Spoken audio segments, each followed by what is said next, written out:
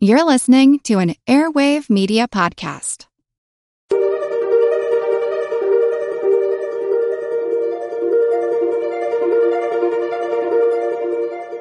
Over 7 million different animals inhabit our planet.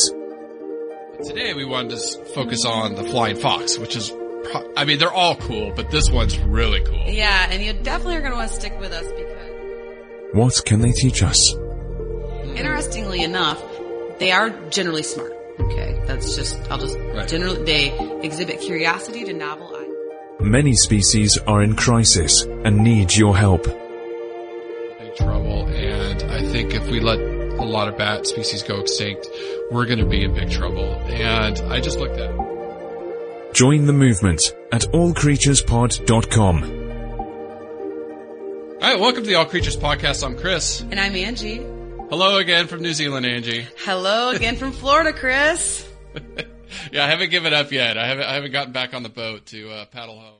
Hey, this is Chris. I'm just going to interrupt real quick. So this was an episode that got lost in transition when we moved the podcast, as we continued to grow, and we felt that we needed to move to a more robust podcast hosting service. So we moved over to Podbean. It's been wonderful. It's a wonderful service.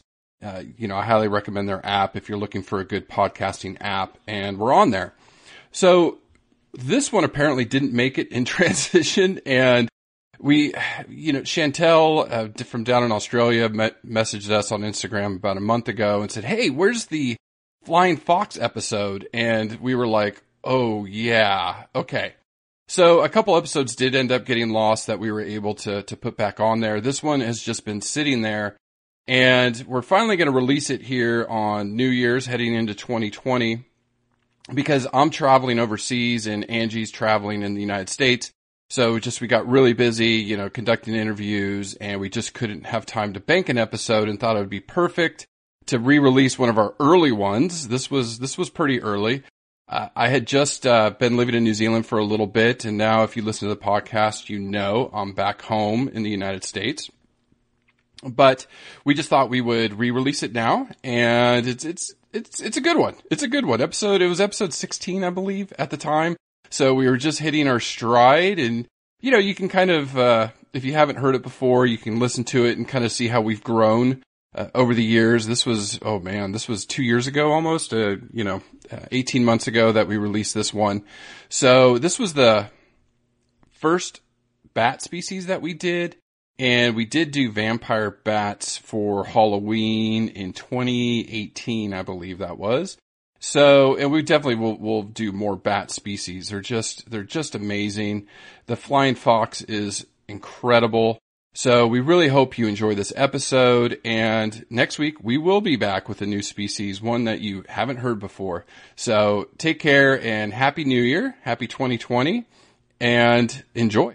Today, we are going to talk about a species that, honestly, Angie, I have just been, wow, I didn't realize how bad it was, and it's really gotten me nervous, and I'm glad we're covering it, and that's bats, and specifically the flying fox. Yes, Chris, I've been wanting to cover bats since we started the podcast. Besides their amazing physiology, right? They're flying mammals. Bats are the only mammals naturally capable of true sustained flight, unlike squirrels that can glide. So the physiology is just radical. And that's not a word I use often because I'm not from California. So, but besides the physiology, their conservation issues that they face, and some diseases, are just really interesting. I know a lot of our listeners that are animal lovers out there are going to learn a lot on this episode. Mm-hmm. And I think that they're, hopefully like you and I, they're going to be moved because it seems like you were extremely moved hearing about their conservation issues and some of the crises that they're facing. And I had known a lot about that, but as I was reading it, it did make me kind of hold back the tears a little bit. But then on the brighter note is their physiology is so cool that I know we're going to inspire some people to want to help these guys out, want to learn more about them. And the neat thing about bats is they're found everywhere. Right? Besides yeah, pretty much. The Arctic and Antarctic. I mean, so anybody listening to this, anywhere in the world, has a local bat species that's endemic to the area that they can learn more about how to help conserve them and learn more about their physiology. Right. And we're going to talk about that today. And especially once we get later in the podcast, and I'll kind of talk a little bit about what's going on here in New Zealand, but just the conservation issues, because bats are so critical to the environment. And reading some of this data, I just didn't realize how bad it was for them. I knew certain species were. I didn't realize like almost all of them were endangered. So we'll get there. But today we wanted to focus on the flying fox, which is, they're all cool, but this one's really cool. Yeah. And you definitely are going to want to stick with us because Chris is going to cover some cool physiological facts, being how the heck they can hang upside down and not pass out. So be patient and you'll get to hear that. And there's tons of other really fun, interesting facts that I learned and that hopefully you all be learning today too. Right. So the flying foxes are actually the largest bat in the world. And they're actually, some people may know them as fruit bats. Today I'm going to just call them flying foxes, but some people do just say, hey, they're fruit bats because obviously, that's what they eat. And we'll get to that in nutrition. There are over 1,200 species of bats, but specifically in flying foxes, there is 65, which is huge. Yeah. It's a huge different, species. Many of them spread throughout, as you'll hear in their habitat here in a minute, spread on different islands throughout the Pacific, Southeast Asia, and then stretching all the way to Africa. Yeah, it's considered the old world tropics. I know we've covered that a little bit in primates, as far as New World being South and Central America and Old World being mostly Asia and some of Indonesia. Hey, you're in the New World too. Don't forget Florida. That's right. That's true. North America, yeah. So these bats are from the order Pteropus, which is the order of flying foxes. Now, just quickly in the beginning, I always, again, like to give a description. Most people, I think, have an idea of what a bat looks like, or at least a vampire, right? From myths and legends and stuff. So this is a mammal, as Angie said, and they actually have 2 arms and legs. It's just their arms and their legs are attached to wings, which is just amazing. It's amazing how these mammals fly. And even more specifically, it's actually their fingers that are the elongated bones that actually are the wing part. Right. Mm-hmm. And I'm actually on my computer screen. I have a picture of a flying fox with the sunlight, and I'll put this one up on the show notes for sure. And you can see the finger bones. It's and the blood vessels that keep that skin healthy. But yeah, I'm just looking at this thing going, wow, it's an amazing creature. It's a really interesting adaptation. I had a cousin that had webbing between his feet, and I always thought that was so cool because he could swim better. And this is just a glorified version of evolution at its finest, where they just started becoming more successful the longer these finger digits grew and the more they were able to fly. And there's a lot of researchers that have different hypotheses of why that would be a good evolutionary strategy, and that goes along too with them being nocturnal. That flying helps them obviously move and find food a lot faster and get away from predators. And then being at night, hunting at nighttime, they have less competition, right? Nobody should. Nothing good happens past 2 a.m. That's what I think a song says, or my mom used to say, or something. Yeah, mom says, yeah. But for bats, it's the opposite. There's nobody out, so it really the nighttime is where they really thrive. Right. And I think that leads into some of the myths of being scary and whatnot. But really quick, I didn't know Michael Phelps was your cousin. I known you for a long time. I wish. Right? I wish I had those swimming genes in my family. Man, I was on the swim team, and I was not the fastest, but I was most improved, and I was a team captain. So they said I had a lot of heart and very little skill. I think was the consensus after a few years. So I was a distance swimmer, so not a sprinter like Michael Phelps. And my cousin never swam with those web toes, and so missed opportunities. I know. But Chris, what's really fascinating for the viewers out there that haven't gone to the show notes to see a flying fox is that it really is quite cute. And one of the reasons it's called a flying fox, or fruit bat, but flying fox, is because its face looks like a fox, which is pretty adorable. And I was reading last night that some people describe it put your seatbelt on, as a flying German Shepherd puppy. Like the face is so cute. Yeah. That's like perfect description. Sure. And that's why for doing bats, they're kind of a fun species of bat to start with. Hopefully throughout in the next so many years, you and I will cover many different bats. For sure. But I like the flying fox besides its size, and I know you'll get more into that in a little bit. It's also just really kind of cool to look at. It's big. It's got a furry face, and it's also known as what's considered a megabat. Right. And where a lot of bats are what are termed micro bats. And there's so it'd be good. This would be a good spot. Maybe you can jump in a bit, get in the description of them. But yeah, explain what is the difference between a mega and a micro bat. Because I think that's a great way to kind of start people in their minds, start kind of separating these animals out. Sure. I mean, these were new terms for me when I started researching bats. But just generally speaking, megabats are consistent of flying foxes or fruit bats. And they eat fruit or nectar from fruit. And probably the biggest difference between megabats or flying foxes and most all the other species of bats or microbats is that megabats have a really powerful sense of smell and really good eyes, really big eyes, like those German Shepherd puppies. Aw, we need like an aw button. Yeah, so cute. I know, they're so cute. Mm-hmm. But the difference is microbats use echolocation.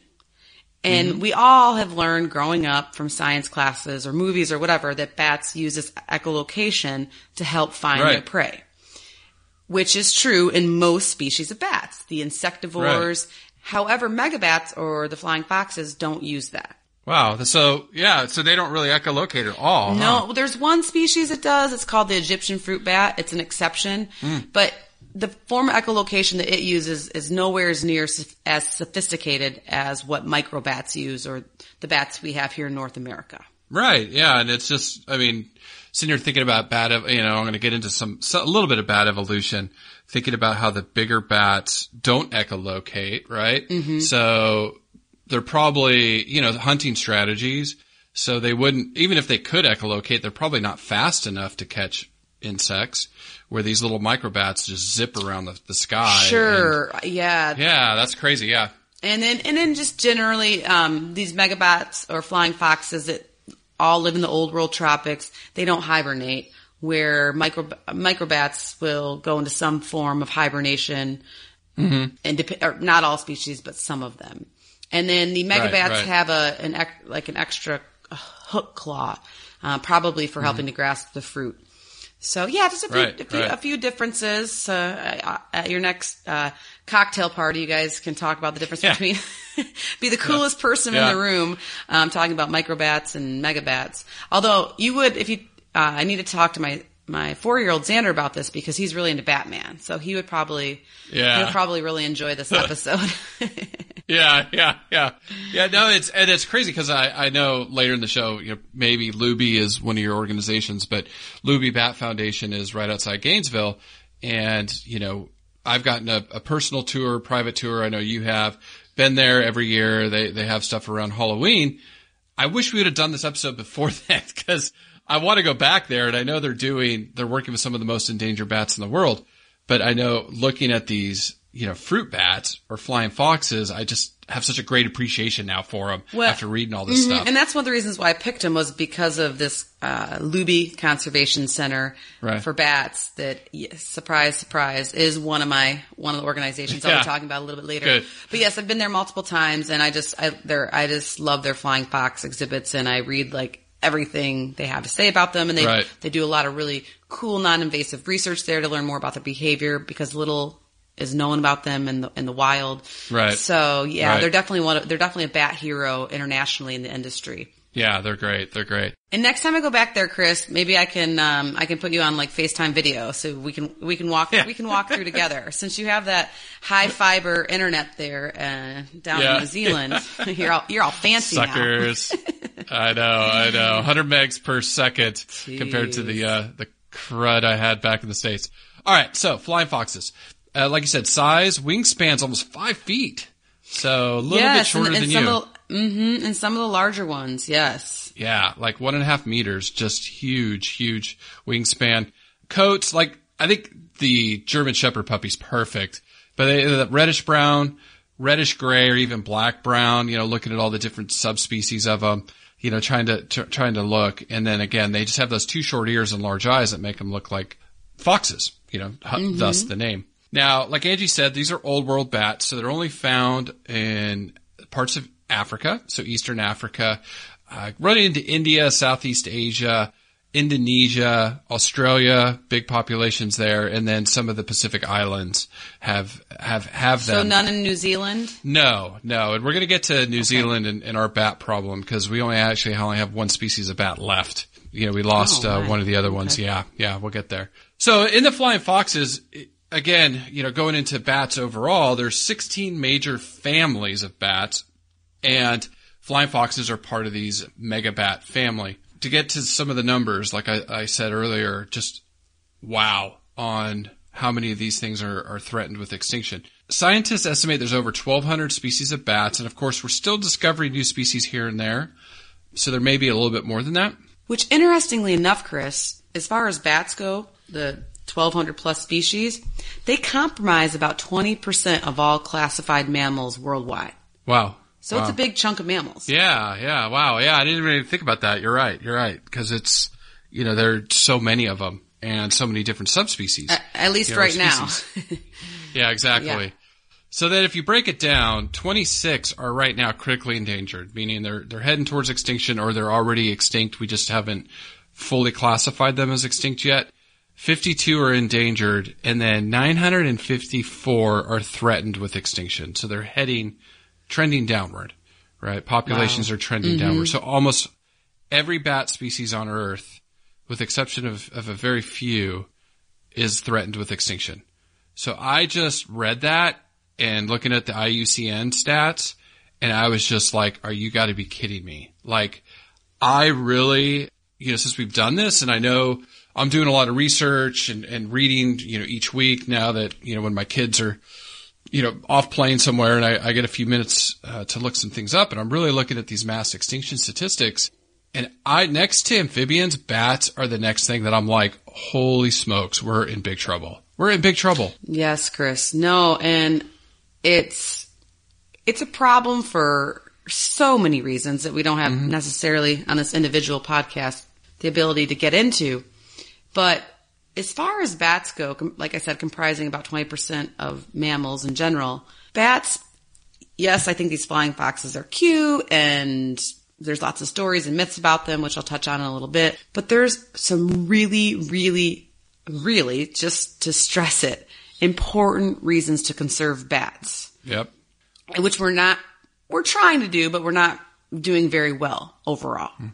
Mm-hmm. And so there's about 4 or 5 super important reasons. And I'm just going to run through them really quick to give you the bullet list. But it's important to know that bats act as pest control because they're insectivores. They act as pollinators because a lot of them feed on nectar, so they move pollen from one flower or plant to the next. They act as seed dispersal for the fruit-eating bats. And their feces, guano, or bat droppings, I'm sure a lot of people have heard of, is a really valuable and rich source of natural fertilizer. And just in general, because of all of these things, they're known as a keystone species, which we've talked about before, that they help determine how healthy or unhealthy an ecosystem is with if they're able to survive or not. So those are the general bullet points of why we should conserve them. But I'm going to dive a little bit deeper because I'm a farmer's daughter, and I'm proud of that. Grew up in the farming industry, but these statistics I was unaware of. So moving back to bats as a pest control agent, the insectivore bats, which primarily insects at nighttime, or night flying insects. Right. A pregnant or nursing mother of these bat species can consume up to their body weight in insects each night. Okay.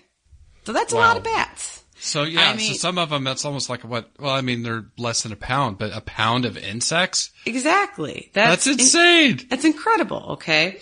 Oh my God. So thinking about agriculture and why I bring this up is it's been estimated, Chris, that bats can save the agricultural industry in just in the U.S. Okay. That's where the stats are coming out of. Anywhere from 3.7 billion to 53 billion per year. Okay. So 3.7 billion to 53 billion per year in pesticides and helping the crops use less pesticides with the bats controlling the insects. Okay? So just to kind of follow up with that, it's not just an economical consideration, which is huge because, being a farmer's daughter, farming, you don't get rich. Most farmers are not rich. They're eking out a living, most of them. Not these factory farms, blah, blah, blah. We don't need to go into that.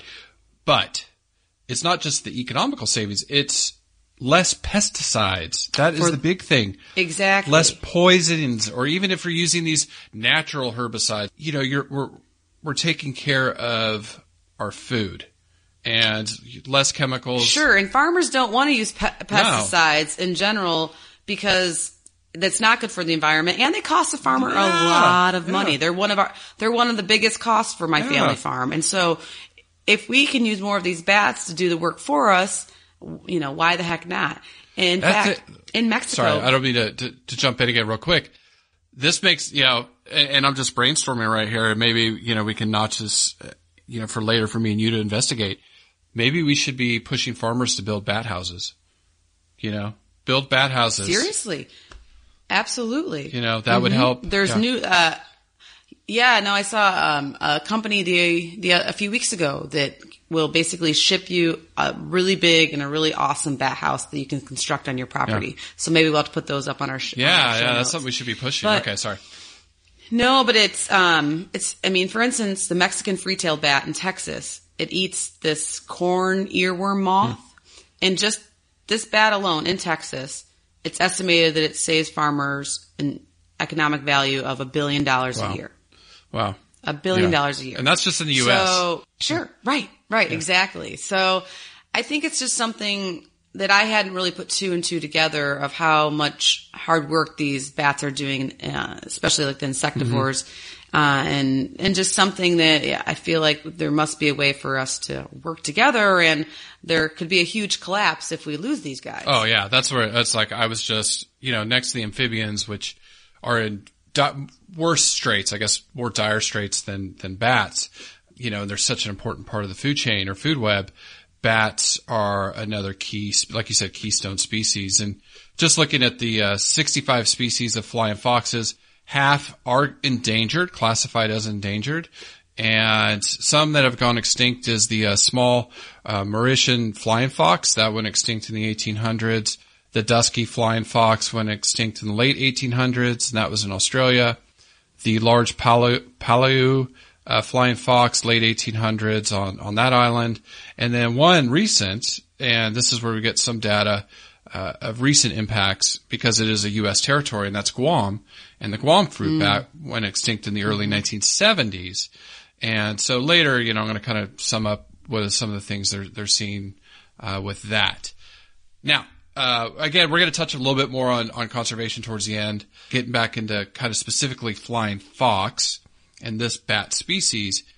It's really interesting looking at their evolution, and I'm just going to kind of, again, Cliff Notes version of this. Bat evolution, they stretch about 52 million years is the first indication of bats. And like I said, I was, and maybe some of these factoids will leak out over the few coming pods because I'm really researching the mass extinctions that have gone on. And, the end of the KPG extinction, the 65 million years ago, the fifth mass extinction, the non-avian dinosaurs went extinct. The only avian dinosaurs to come out were birds. So a lot of the other ones did die out, but birds did come out of that. And then the mammals survived, and obviously some reptiles and things like that. So the flying mammal really, there was nothing before the fifth mass extinction in the geological record. What's interesting about bat evolution is it's hard to trace because their bones are so brittle. Right. I was reading that they're very delicate, and skeletons of the bats just don't generally fossilize well. In fact, I read somewhere it was estimated that only 12% of bat species that lived have ever been found in the fossil record. Right, so right. And that makes sense. They're making a lot of guesses, yeah. Yeah, and it makes sense because they're a flying mammal, right? So they can't have these big, heavy set bones. That's too much weight, and they can't fly with that. So the earliest fossil dates back 52 million years, and it is Onychonterus finnegi. Hey, I did it. Neghar. That wasn't too bad. It was a little painful to listen to. Thanks. Just kidding. Thanks a lot. I'm gonna stop recording. What? You're gonna make me start saying them, and that's when we're gonna have real problems because I have Onychonterus finnegi. Okay. Yeah, that one's pretty big. Big mouthful. Yeah, okay. But they didn't really think they could really sustain flight. They fluttered, they gliding, so thinking about evolution and, these adaptations that help them, they really think it helped them escape predators, things like that. So, but yet didn't develop echolocation. That was what was interesting. They didn't have the ear bones, that they did. So they describe it more as flying foxes. Okay. So I kind of think, flying foxes are linked to the oldest bat species.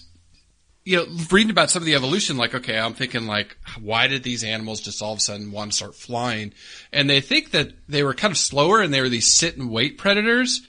And then when their prey came around, they wrapped their arms around them and ate them, or, grabbed an insect or grabbed, I don't think they ate mammals, or they're not meat eaters per se. So over time, say someone like your cousin, if he had webbed fingers and were out in the wild. It was his toes, okay? It wasn't that weird. And I think it was only 3 toes. That's okay. It's okay. I've heard of that before. But think of somebody, if we're out in the wild with webbed fingers and we eat insects, and they could grab insects a lot easier with webs, right? Absolutely. So those people would be more successful, and plus they'd get more of the hotties because people think how cool they are with their webbed fingers. And they would breed and pass on their genetics, right? Oh, we'll get into some of that in breeding behavior. Yeah. So anyways, that's where they think they started developing these membranes. Then they could glide, almost like sugar gliders today, and then develop the ability to fly. Now, the flying foxes specifically, some of this data is, again, hard because there's not a rich fossil record. But they think they emerged about 14 million years ago, Southeast Asia, and the current species today, about 8 million years. So they've been around for a while. Sure. I mean, they're pretty old species on Earth. The only relative I was looking up, okay, where's the biggest bat ever found? You love this. You're so good at this part. Yeah, that giant saber-toothed cat the size of a horse. Oh my God. So where do you think they found this huge walking bat? If you had to guess anywhere in the world. I'm going to guess, I'm going to take the easier out. I'm going to guess, North America, because it seems like a lot of weird. No. Okay, no. No. A lot of weird stuff happens in North America way back in the day. And actually. It still does. I was going to say, actually, right now as we speak. Yes. Okay, so second guess. Walking. I mean, it walks. It can't fly, really. Africa. Where would they be safe? Where would they be safe? Where would they be safe? Do I need to show my camera outside to give you a clue? Can we yeah, this is a really horrible game of charades. Australia. Look outside my window. New Zealand. Look, New Zealand. Yay! Thank you for the charades. So pointing at your window. New Zealand, because New Zealand actually has a lot of wildlife, birds specifically, that are flightless. Oh, cool. Because there's no predators. So think about it. A walking bat is lunch for a honey badger. Oh, right? Yeah. Oh, yeah. Wouldn't survive there. I would say an appetizer, but yes. Yeah, yeah. I mean, same thing, North America, but in New Zealand, a lot of these species evolved not to fly because they didn't need to, really. So this was kind of a glider, didn't really have sustained flight. So this was over 16 million years ago. Mystacina myocinalis. Okay. Beautiful. So they were almost twice as heavy as flying foxes. Not quite. They didn't have a 12-foot wingspan. Their wingspan was probably 6 feet.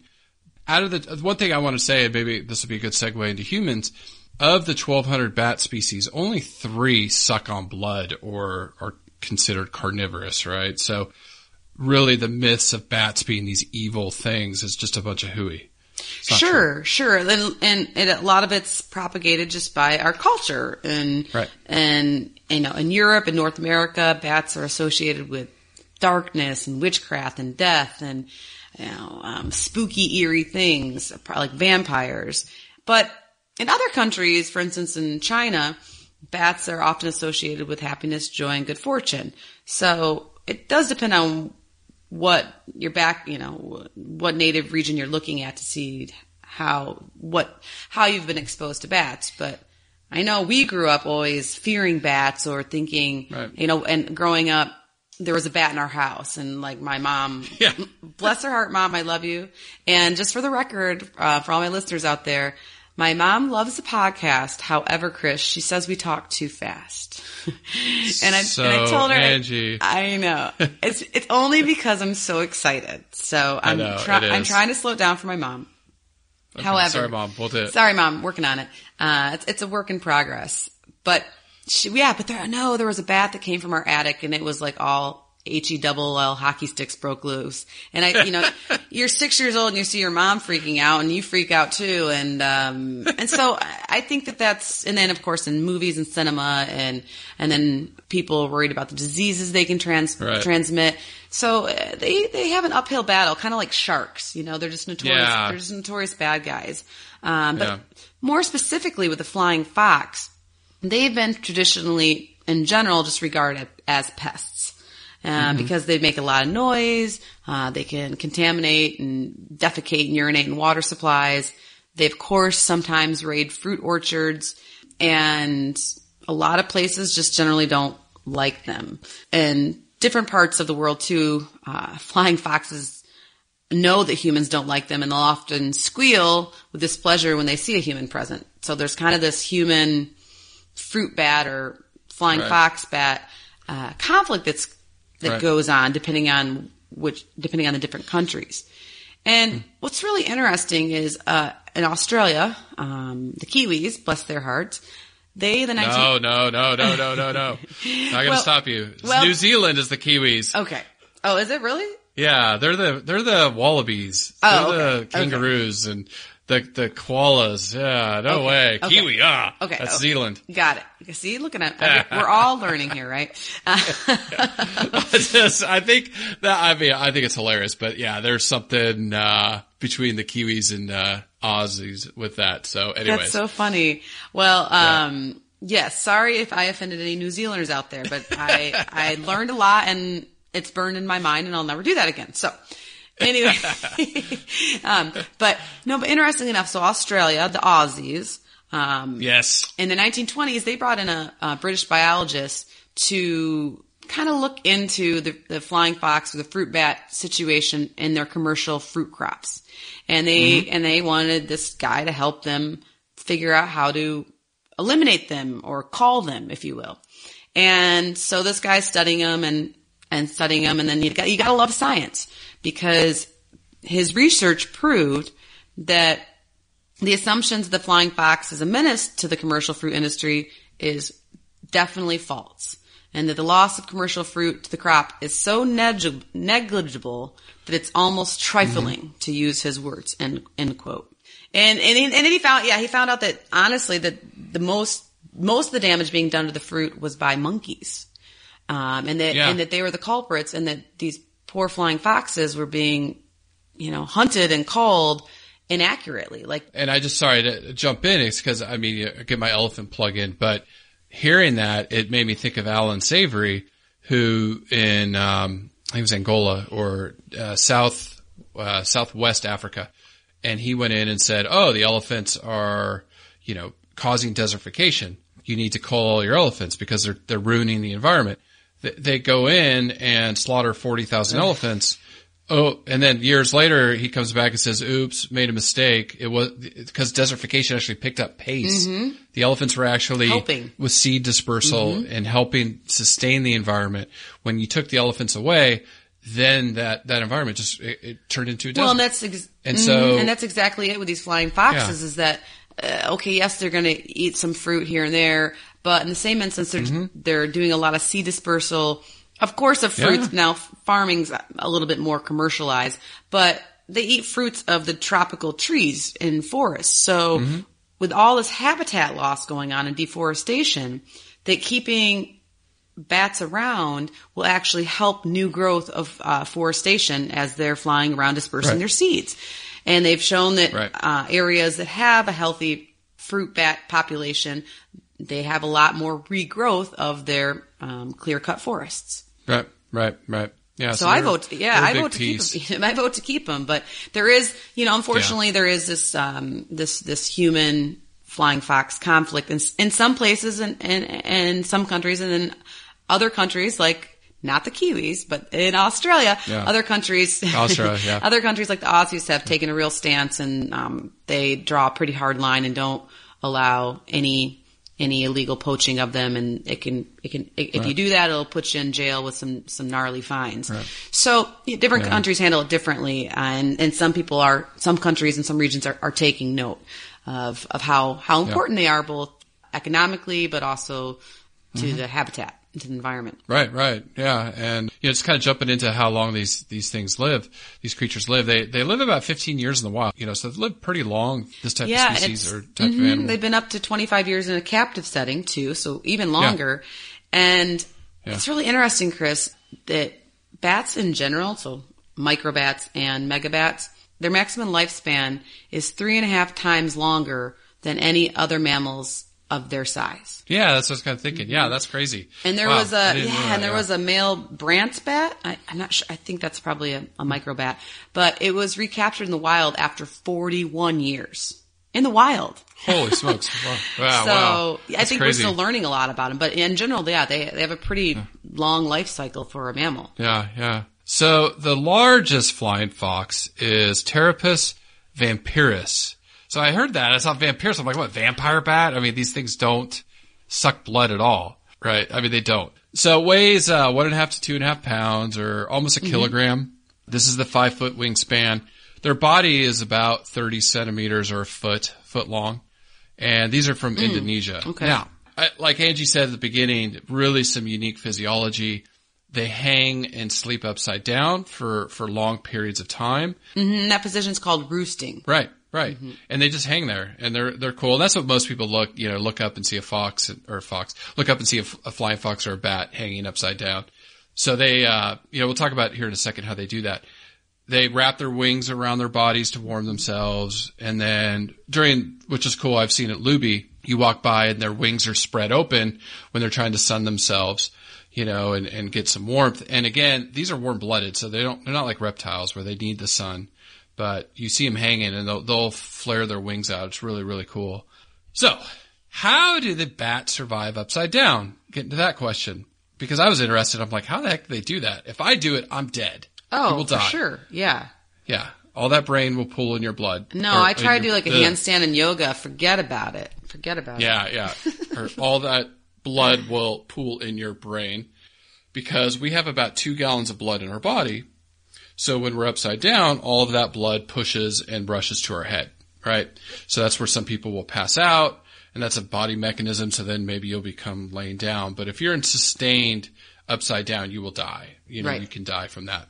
But really, it's easy physics, is bats are so much smaller, and they have so much less blood that gravity doesn't affect it. So it doesn't rush to their head, which is really interesting. I'm like, do they have some countercurrent pump or something? No, it's just...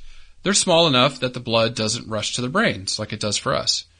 So it's just like a slow drip, and their brain can deal with it? Yeah. Okay. Yeah, and they pump it, and it's no biggie. So I thought that was a simple answer, Achman's razor. That's what. Yeah.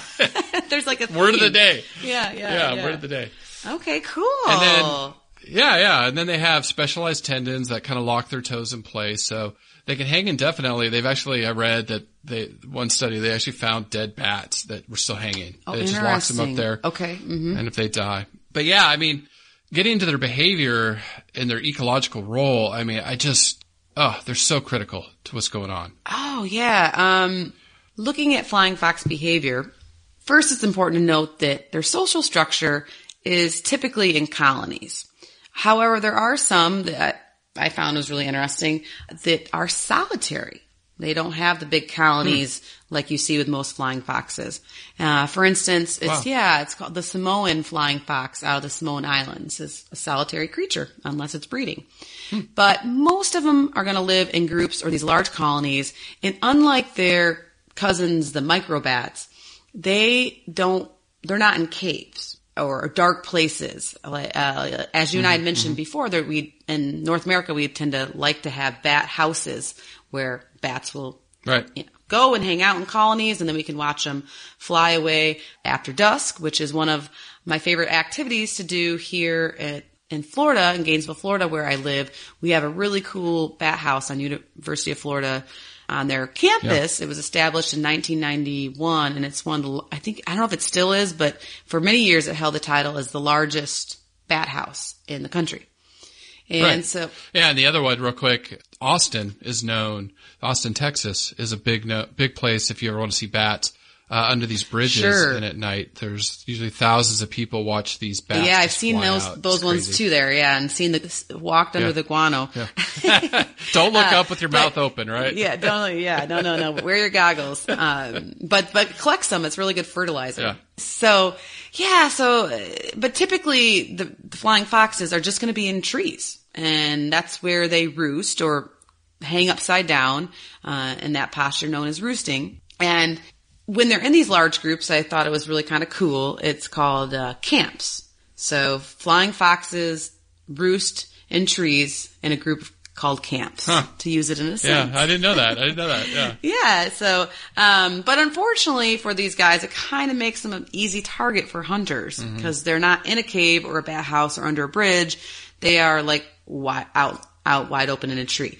Now, interestingly enough, some of the flying foxes will, instead of being way out in the open, they'll try to hide behind leaves or build what they call like a leaf tent to try to at least hide a little bit, but not all the species do that. And their communication is one of the reasons that they've been known to be a pest, because they're actually really noisy. Yeah. They have, during their feeding aggregations, you're just going to hear a lot of chirping and barking and howling. And a lot of this is, even though they're used to their colony and their friends, they don't want to touch each other either when they're roosting or when they are, of course, on their fruit getting nectar. It's like, this is mine. So they'll talk to each other, but it can be very loud and noisy. And their territorial behavior is just going to include them growling, if you will, which is kind of funny to visualize. I mean, if you think of a fox. Yeah. Growling. But then also spreading their wings to look bigger and tougher. And they may even, if the interaction accelerates, they might even do some thumb and wrist sparring or make slightly louder vocalizations. And if you'll bear with me, I think I have something. So this is a vocalization of a gray-headed flying fox. They are from Australia.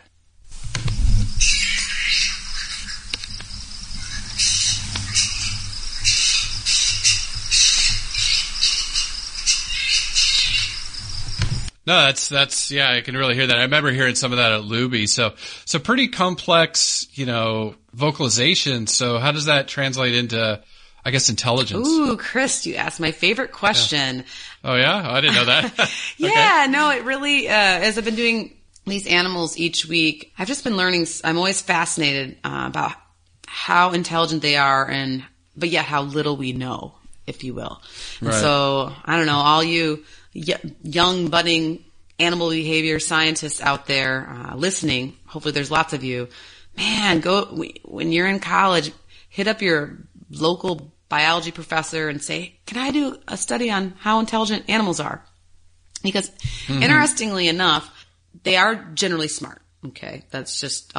Generally, they exhibit curiosity to novel items or new items. And they also can recognize individual people who will enter their enclosures in a captive setting. But there's really not a lot of quantitative research. Okay. And so this is what I'm saying for, a lot, and if there are any college students or even high school students out there listening, this young student at the University of Florida, I have to brag a little bit. His name is Nathan, and he was working for a psychology professor named Dr. Clive Wynn. I think I'm saying that right, here at UF. And this professor was super interested in intelligence of animals, but he worked more with domestic animals, dogs, cats, and what have you. So him and Nathan somehow got together. Nathan was, I think, an undergrad. It was definitely an undergrad. Maybe, I don't know if he was biology or what. And they decided to take some of their testing of domestics to Luby Conservation Center here in Gainesville. And they worked with the scientists and the zookeepers there to design a really well done, if I do say so myself, experimental design to test the intelligence, the social intelligence of flying foxes. I do not know which specific species, so unfortunately, I'll have to find that out. I'll have to ask that the next time I go there. But what they did is they designed a study where they made 2 bucket things that looked exactly the same that the bats had to go into to receive a fruit or nectar treat. And they found that the bats very, very readily were able to respond to a human pointing cue. Okay. And in the literature, in animal behaviorist literature, when you point to an object, and so what this is called is this is human-like social intelligence, cognition, meaning that the bats were able to understand what the human was saying when he was pointing to the bucket that had the treat in it. And there was no other cue and no other way for the bat to know which bucket had the treat in it, except for when the researcher would point to it. And we all know they have dogs and maybe even cats. We all know cats can be a little, snarky. But you know, if you just a little. But you know that if you point somewhere for a dog, he's going to pick up that Cheerio. Like we have a comment, they're tuned into us, and it's on the higher level of intelligence. And so I think it was something like 80 or 90% of the bats instantly figured out, like, okay, the human's showing me where to go. Where? Mm-hmm. Which is really cool. That's really cool. Yeah, it really hasn't been documented much in definitely this was the first time ever in bats, but not too much in exotic animals in general. So I think it goes to show there's a lot more research that needs to be done to see how their intelligence lies. And some people compare them even from evolutionary terms on a similar scale with some species of primate. So, I mean, they're definitely super cool creatures worth saving, you ask me. And then I just keep visualizing that cute little German Shepherd puppy flying fox-like thing. And me pointing to the treats and it like chirping and loving me. Obviously nobody, I'm not a promoter of having bats as pets. We all know that. But just trying to give people an idea that they're not these scary blood-sucking things with no brains. They have a lot of feelings and a lot of and a lot of intelligence. Right. Now, jumping into nutrition, I mean, it's very simple. All species of flying foxes, they only eat some fruit, obviously, because they're fruit bats too. Nectar, blossoms, and pollen, which, kind of goes into conservation on why they are so important. Again, Angie was talking about seed dispersal, pollinating plants. It's not just like everybody's concerned about honeybees. That's why we're here in New Zealand, because my wife's researching honeybees down here. These play a very, very critical role. And the reason flying foxes are in such trouble is, again, like Angie said, with deforestation, because they need those trees for shelter and food. And the trees are dependent on the foxes for seed dispersal and pollination. So it's this, cohabitation that they both need each other. And without one or the other species goes away. You start collapsing that food web and that food chain. Now, Angie did go quite a bit into how bats benefit us. Around the world, these flying foxes, again, are hunted for food. Deforestation. So one of the things is in Indonesia, Southeast Asia, palm oil is a big booming business down there. So they're just clearing forests. And again, read up on orangutans, and hopefully this year we can get to orangutans. We really need to jump into another primate. They are in big trouble because they're losing their habitat. Right. In this household, in our family household, we try to shop palm-free oil. Right. Which is hard. Yeah. It's not easy. But there's all sorts of apps out there. Yeah, it's in everything. But for Halloween candy, we try to always do palm oil free, and it's just something to be aware of. I mean, nobody's perfect. I definitely have some palm oil products in my house right now for sure. You can't be perfect with everything, but you can try, and you can be made aware of some of these crises. And Chris, that's really interesting. Of course I've followed the orangutan crisis closely, but I didn't even put two and two together about the bats in the palm oil. Yeah. Yeah. I mean, they're just losing everything.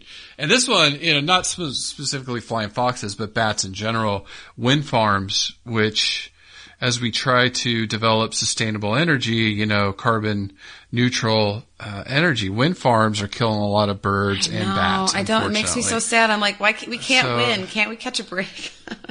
I know. There's things out there. We just have to find them. Mm-hmm. So, but I mean, there's no doubt. I mean, their decline is because of humans. I mean, there's no doubt. And the one is the Guam flying fox that I talked about earlier. Since they've been removed, and it's invasive species, the brown snakes, it's gone and just decimated the population of native species on Guam. The Guam rail is a bird species we should cover. Yep. That is functionally extinct in the wild, but through captive breeding efforts has some of their populations rebounded. Yeah. So Guam, the biome on Guam's collapsing. Oh, yeah. I mean, native plants, one study I read cited there's 40 times more spiders on Guam compared to their nearby islands. So if you like spiders, go to Guam. There's plenty of them. So the balance of nature's out of whack, and we're seeing the consequences there. So I cannot say this enough. And if you get anything out of this podcast, it's not so much how cool flying foxes are. It's just bats are so critical to the cog. I call them a cog in the machine of nature, like Angie called them a keystone species. We got to talk about these guys more. They're in big trouble. And I think if we let a lot of bat species go extinct, we're going to be in big trouble. And I just looked at, what are the most endangered bats? And some of these have already gone extinct, like the Christmas Island pipistrelle. That bat's been declared extinct last year. The sheath-tailed bat has been declared extinct. And then the New Zealand greater short-tailed bat. So that one went extinct. The lesser short-tailed bat, and I got to give a shout out to my new friends here. I have two new friends that are working in conservation. Chris is making friends. Yay. Yeah. That's pretty easy. You're a pretty friendly guy. Thanks. Jesse's awesome. He's amazing. We're actually going to go catch cricket. Are you guys going on a you're going on a mandate. Yeah. Ooh, the pressure's on. That's awesome. Fun. So I got to give a shout out to his girlfriend, Bryn. She just 2 weeks ago, and she did this on her own. She looked up who was doing bat research. Jessie was driving home, and New Zealand's you get outside the towns, it's pretty remote, and she had her GPS out. She told Jessie where to go. She's like, drop me off. She waved, gave him a hug, a kiss, whatever, and off he went. She just left her in the middle of nowhere. And she knew where she was, and she went and met this bat researcher. And so they were catching and tagging bats, these lesser short-tailed bats. So the New Zealand government is working really hard that this is one of their priorities, is to save the species of bat. So that's good. We love when the government gets on board. It makes it not perfect, but better. No, and that's, part of this, Angie, you've already alluded to it. We talked about the palm oil.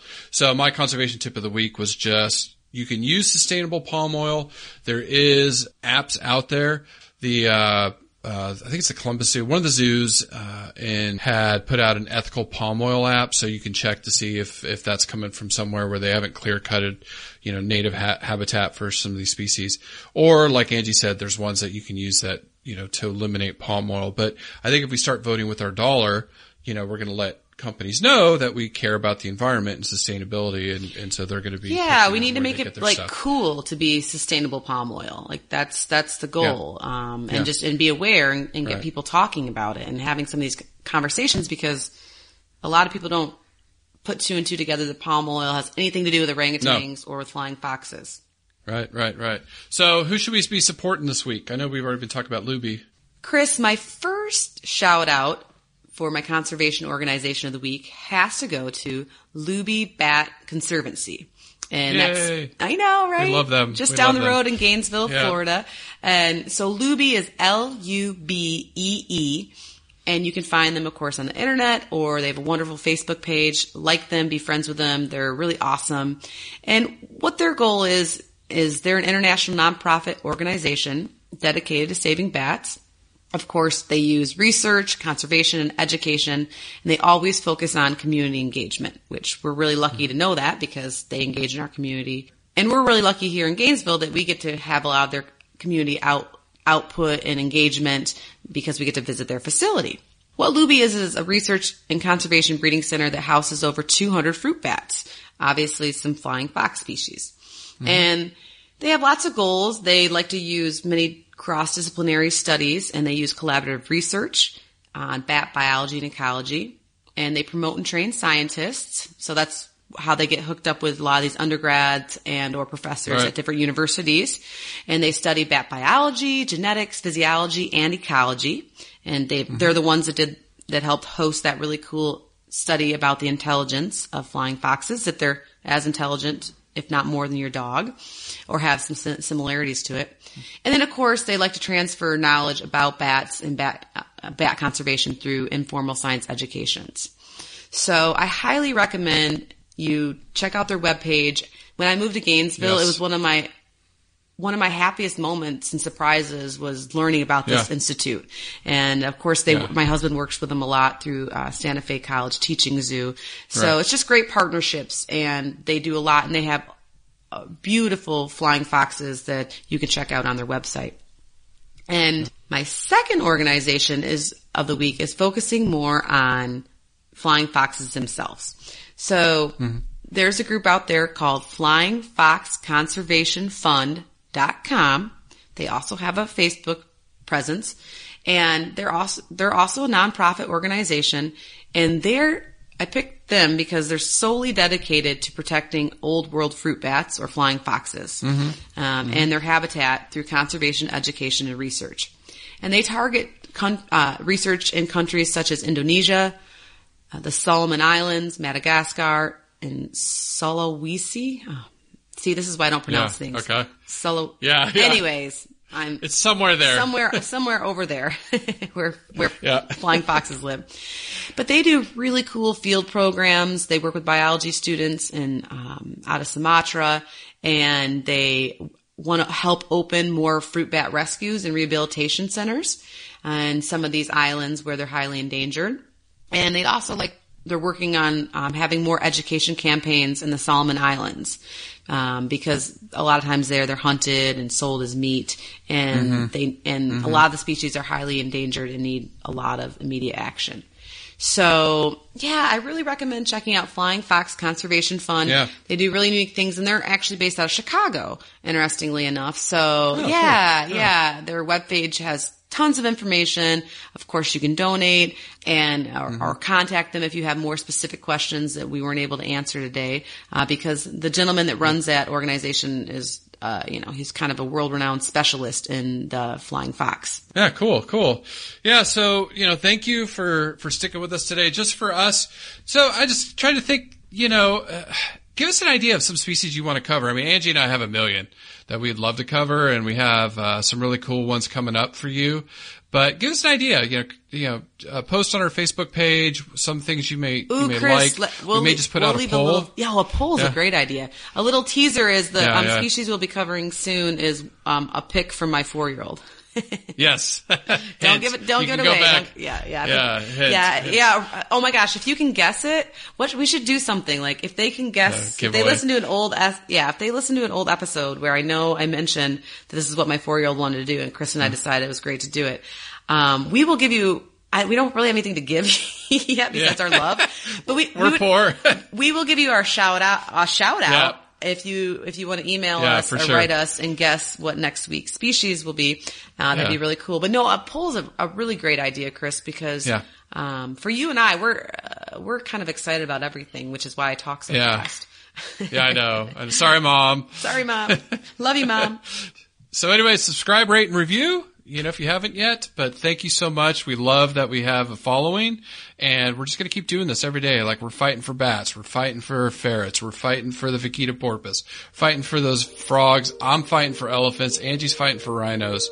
Niaga's fighting for catball langurs. Susan's for the Amazon river dolphins. Aaron for the polar bears. We love these people. We love you.